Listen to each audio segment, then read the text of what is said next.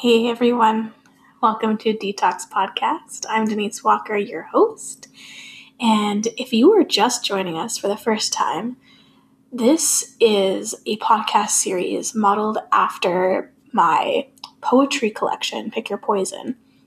We've got 2 volumes out so far, Volume 1, Volume 2, and all of the poetry in it is about addiction and addiction recovery from alcohol. And every episode, I go into one of the poems in order, and I deconstruct everything about the poem and why I wrote it, what was going on, what was in my head at the time, the emotions I was feeling. And it's really interesting for me to go through this. I'm really enjoying it because at the time when I wrote the poem, it didn't really make a ton of sense to me. It was just raw emotion that was coursing through me, and I needed to do something with it. I needed to get it out of me somehow, and it took the form of poetry. It wasn't until now that I'm going through these poems more than a year later, reading them and really understanding what the heck they were about, So it's been a really cool process for myself, really enjoying it, and an interesting way of looking back, and I feel really grateful that I did this. Because I have this tangible copy of my cataloged experience of my addiction recovery. Isn't that cool? I think it's awesome. I'm really, hats off to Pastor Denise for that one. Super excited about it. So yeah, this episode, I think we're on episode 55 now, and it's called Groundhogging. Which gets its name from kind of, I think you can probably guess, but the idea of Groundhog Day is a day repeats itself over and over and over again, right? You never escape. It's just the same day over and over. That's how I was feeling for so long when I was in active alcohol addiction. So before we jump into that, just wanted to let you know that tomorrow is the 20th of August, 2019, and I'm hosting Write and Rise workshop. I'm so excited. I'm almost sold out, and I might sell out, which is just freaking phenomenal. I could not be more elated by that. It feels really good, especially since there's been quite a bit of growing pains. I'm kind of figuring stuff out with the Lucid Yoga Collective that I'm a part of now. I teach meditation in that collective. We're based at a homestead where Write and Rise will be held tomorrow night from 7 p.m. until 9 p.m. If you listen to this today and you are compelled to come to the workshop, please do. You can find tickets on Eventbrite. You can go to my website and find it there at www.denisewalkerspeaks.com, or you can go to the Lucid Yoga website. We're selling tickets on there as well, lucidyoga.ca. You can sign up for our classes. You can sign up for the workshop, other workshops. It's awesome. So in September, I will be teaching meditation, mostly on Fridays, but I go to visit some of my sober buddies in California to do another workshop. It's like a Write and Rise version. It's Write and Rise California Foodie Edition. So it's going to be with my friend Mimi, who's there's a poem about her in Volume 2. One of my favorite poems of all time that I've written, and because it's so hopeful and so beautiful, and I feel proud of the depth that I was able to get out of it. And I was so happy to be able to gift that to her. So yeah, gonna be down in California by the end of September doing Write and Rise California Foodie Edition, which is poetry, meditation, and food by a private chef who's Mimi. Amazing. And she has a blog that's kind of getting out there now, and it's called Recovery Bites. And it is nutrition for people in recovery. So that's something that speaks to you, which I think it speaks to a lot of us because we're trying to get back on the right track, trying to treat our bodies like the temples that they are. I always had a trouble with that phrase, my body is a temple, because I never fucking treated my body like a temple. I couldn't understand that mindset. But it is. Like somebody else said that the only house that we ever have, like we never move out of, is our body. It's something that we have forever, and we live inside of it. And these are the walls. We should treat it as like this place of glory and divinity and just magic, I'm getting off topic now. But yeah, check it out, recoverybites.com, I believe. And yeah, here, let's go. Let's jump in. Groundhogging. Last night's makeup. Only one eyebrow left. Messy bun, where messy means knotted beyond rescue, and greasier than the McDonald's I had for breakfast for the 4th time this week. A pounding 10-hour headache and monsoon waves of nausea. Is this all that life has in store for me? I feel like that probably speaks to you. Because holy hell, that was like my day every day for years. I would wake up, last night's makeup just all over my face. I probably wouldn't even notice what my face even looked like because I was not concerned with that. I was concerned with how gross I felt on the inside. And I talk about the McDonald's for breakfast because there was so many times. I have to stop saying so many. It was every time. Every single time I went to bed, I never prepared my lunch or my breakfast for the next day. It was a waste of my time, right? My time needed to be spent consuming alcohol and checking the fuck out, right? So I never prepared myself for the next day, which always ended up making the day harder, right? So I wake up, I look ridiculous. My hair is knotted beyond belief, which, to be fair, I actually have not combed my hair in quite a while, and my hair is like out of control, knotted right now. I'm going to be completely honest with you. I have issues combing my hair all the time. Anybody else? I don't know. But I just put it up in a bun. And it's even now, it's kind of like fighting the bun. Like that's how bad it is. I don't know what to do. I pay all this money to get my hair done. And I just don't comb it and I put it in a bun. So some of this is still happening. I don't actually wear a lot of makeup now, only kind of for events or photo shoots or anything like that, but like could I go to work or hang out with friends and stuff? I don't. So there's not too many one eyebrows left at this point. Like my eyebrows aren't like even plucked right now. They're kind of like a furry monster, but that's okay because I couldn't be bothered, I could not be bothered. My mind has other shit that it's got to think about and care about. That's for sure. So we're going to McDonald's, filling our bodies with just garbage because there's no time was allotted for this because it wasn't deemed important. You see what I mean? Addiction takes all priorities away. It is the only thing that matters, and anything else gets categorized as we're not doing this because this is not feeding the addiction. This is not how we turn off. This is how we engage, Preparing for the next day is engagement. It is foresight.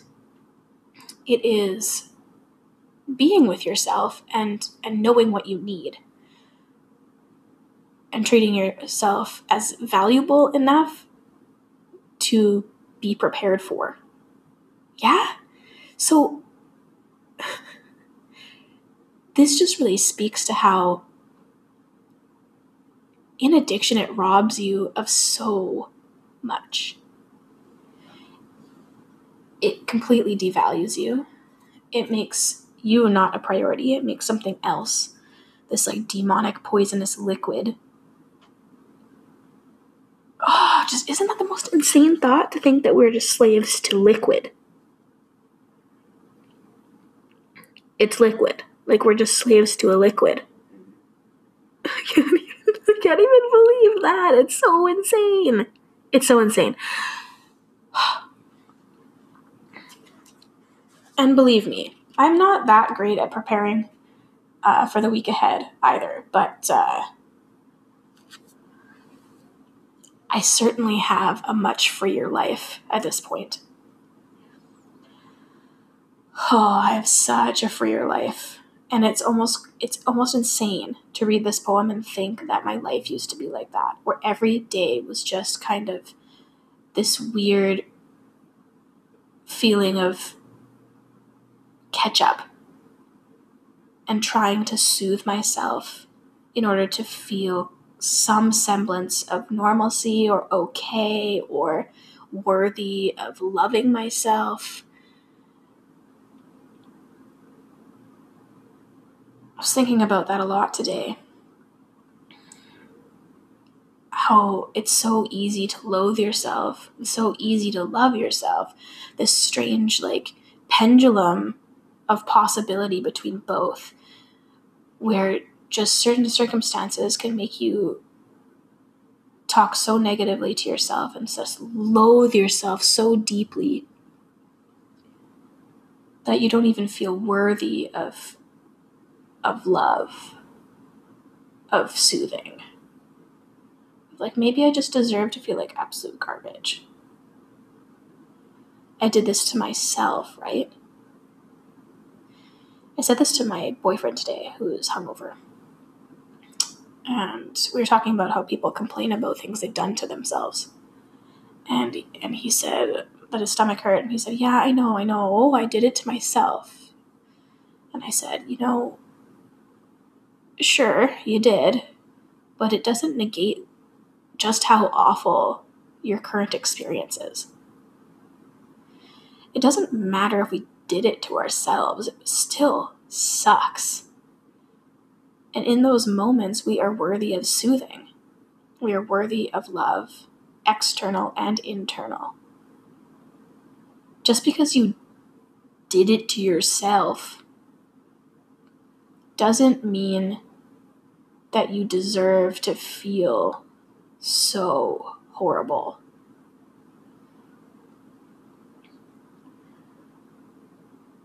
And I'm sticking with this within a substance realm. I'm not ready to entertain the idea of, like, well, you killed someone, so now you're in jail and you're on death row and you did it to yourself. Not here to debate that portion of it, but addiction is insane, right? So it is such a beast because the stigma around it, especially when the stigma towards, like, drug addicts, it seems undefeatable. Just the way people talk. Sometimes the way I talk, I catch myself. And I hold this judgment. And I'm like, that doesn't make any sense. I am them, I am them. Just means that on some level I'm still judging myself, right? I'm not letting myself off the hook for being human. And like I said, it's kind of hard to look back and be like, wow, my life was that narrow, that trapped every single day. There wasn't anything else, I didn't have such an abundant life. I didn't even know that I could. It felt so small.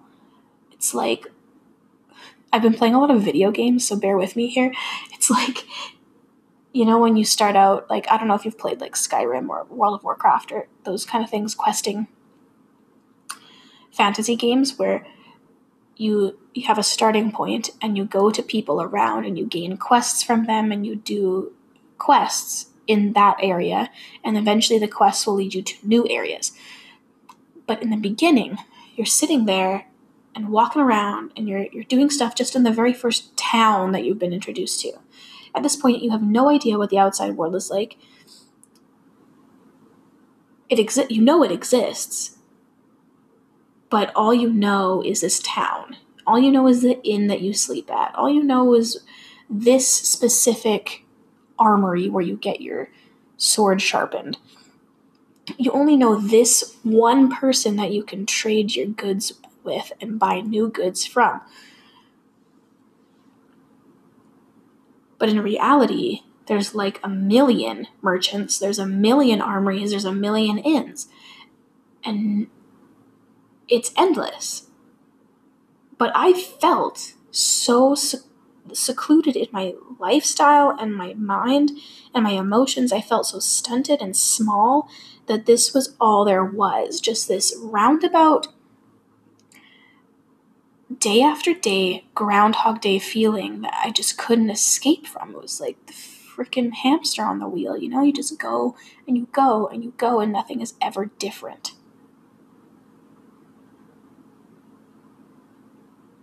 If you're feeling like this in any way, you have to make a change in order for things to be different. You have to step off the hamster wheel. You have to explore outside of that first little town that you're questing in. There has to be something different in order to shatter your narrow reality. Life as you know it must end. And the only way to do that is to do something wild. You see it in every hero's journey, storyline, in books, movies, television. The main character has to go off, out of the norm. They're not going to school anymore. They're training to be a wizard. I don't know.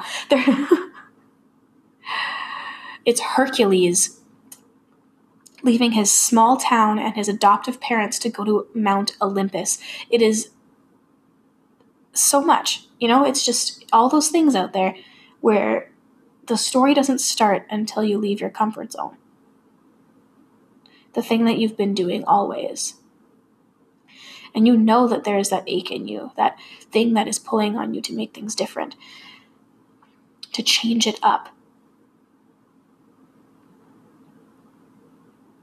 So far, that's the only way that I've been able to figure out how to do it. You have to do something different, to go out.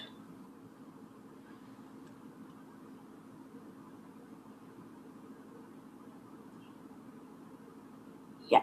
And today in the car, we were driving to my parents' house for dinner. And I'd been thinking the last couple days, it's summer. Summer's hard, right? It's goddamn hard for a sober person. And I've been laying low mostly, and honestly I've been sick. Last week I didn't even put out a podcast episode because I lost my voice and I was like bedridden. I was so sick. I missed a lot of work. I'm still on the mend. My ear is still plugged. I can't hear properly. But I've just really been thinking how things have changed with my friend groups in sobriety. Excuse me.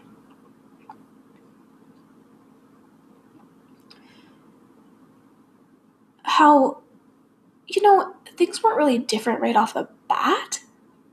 I didn't lose friends very obviously because I was sober. But I am very particular about the relationships I choose now. My friends are very supportive of me. They're either sober or they're not huge partiers. But I used to have friends all the time, and I think that maybe this is just part of getting older, but a core group of friends where, there's a movie you want to go see, you ask them and you go together. You have You exchange gifts at Christmas. You have Friendsmas. You hang out together on New Year's. You go on camping trips. You go on trips together to other places. They're the people you invite to your bachelorette party. They're just the people that you go to music festivals with. They're the people who you celebrate your birthday with. And I'm realizing now that I do not have that at all. At all. I have friends, really wonderful friends, but they all have their own friends too, you know? Like, I only have adult friendships now, except for my one best friend from childhood, but she lives in Berlin.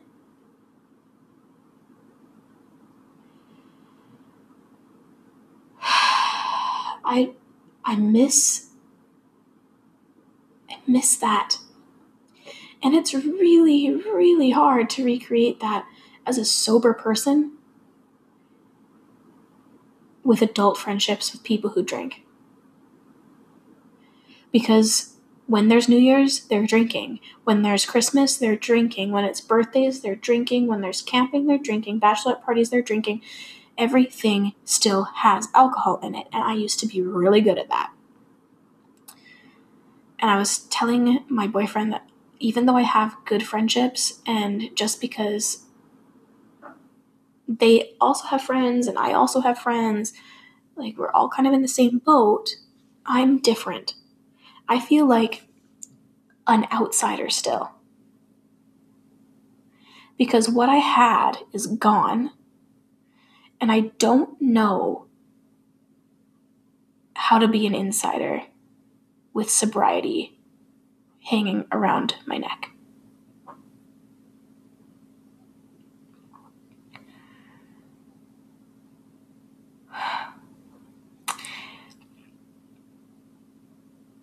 I don't know. And he said, "You know this better than anyone.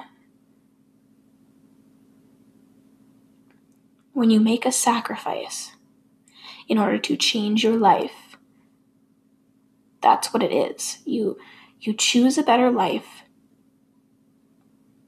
but you have to sacrifice other things. Nothing is ever free. That's what makes it worth something. That's what makes it valuable." Now, I know that relationships are not transactional, but life choices are transactional. If you think about it like this, you want to change something, you have to release the old something.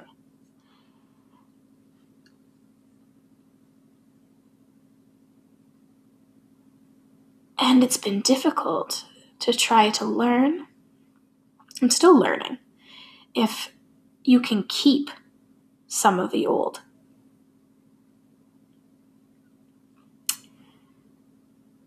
Or if it's just killing you by trying to keep it around. I don't know the answer.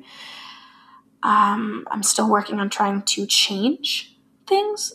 Like, you didn't lose it, it's different type thing. But does it just provide like a really gross negative nostalgia? I don't know. Does it just provide heartbreak and mourning? I don't know.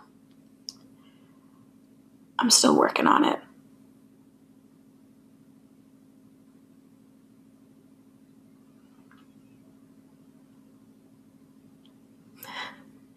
But I know I am glad that I am putting myself first in this new life, in this new realm of freedom.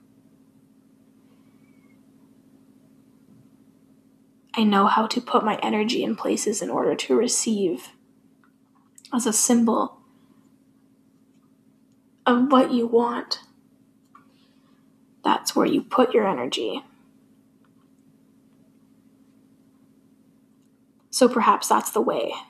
If I want something, I need to speak it. You can't just silently hope that it comes true. The universe responds to action. So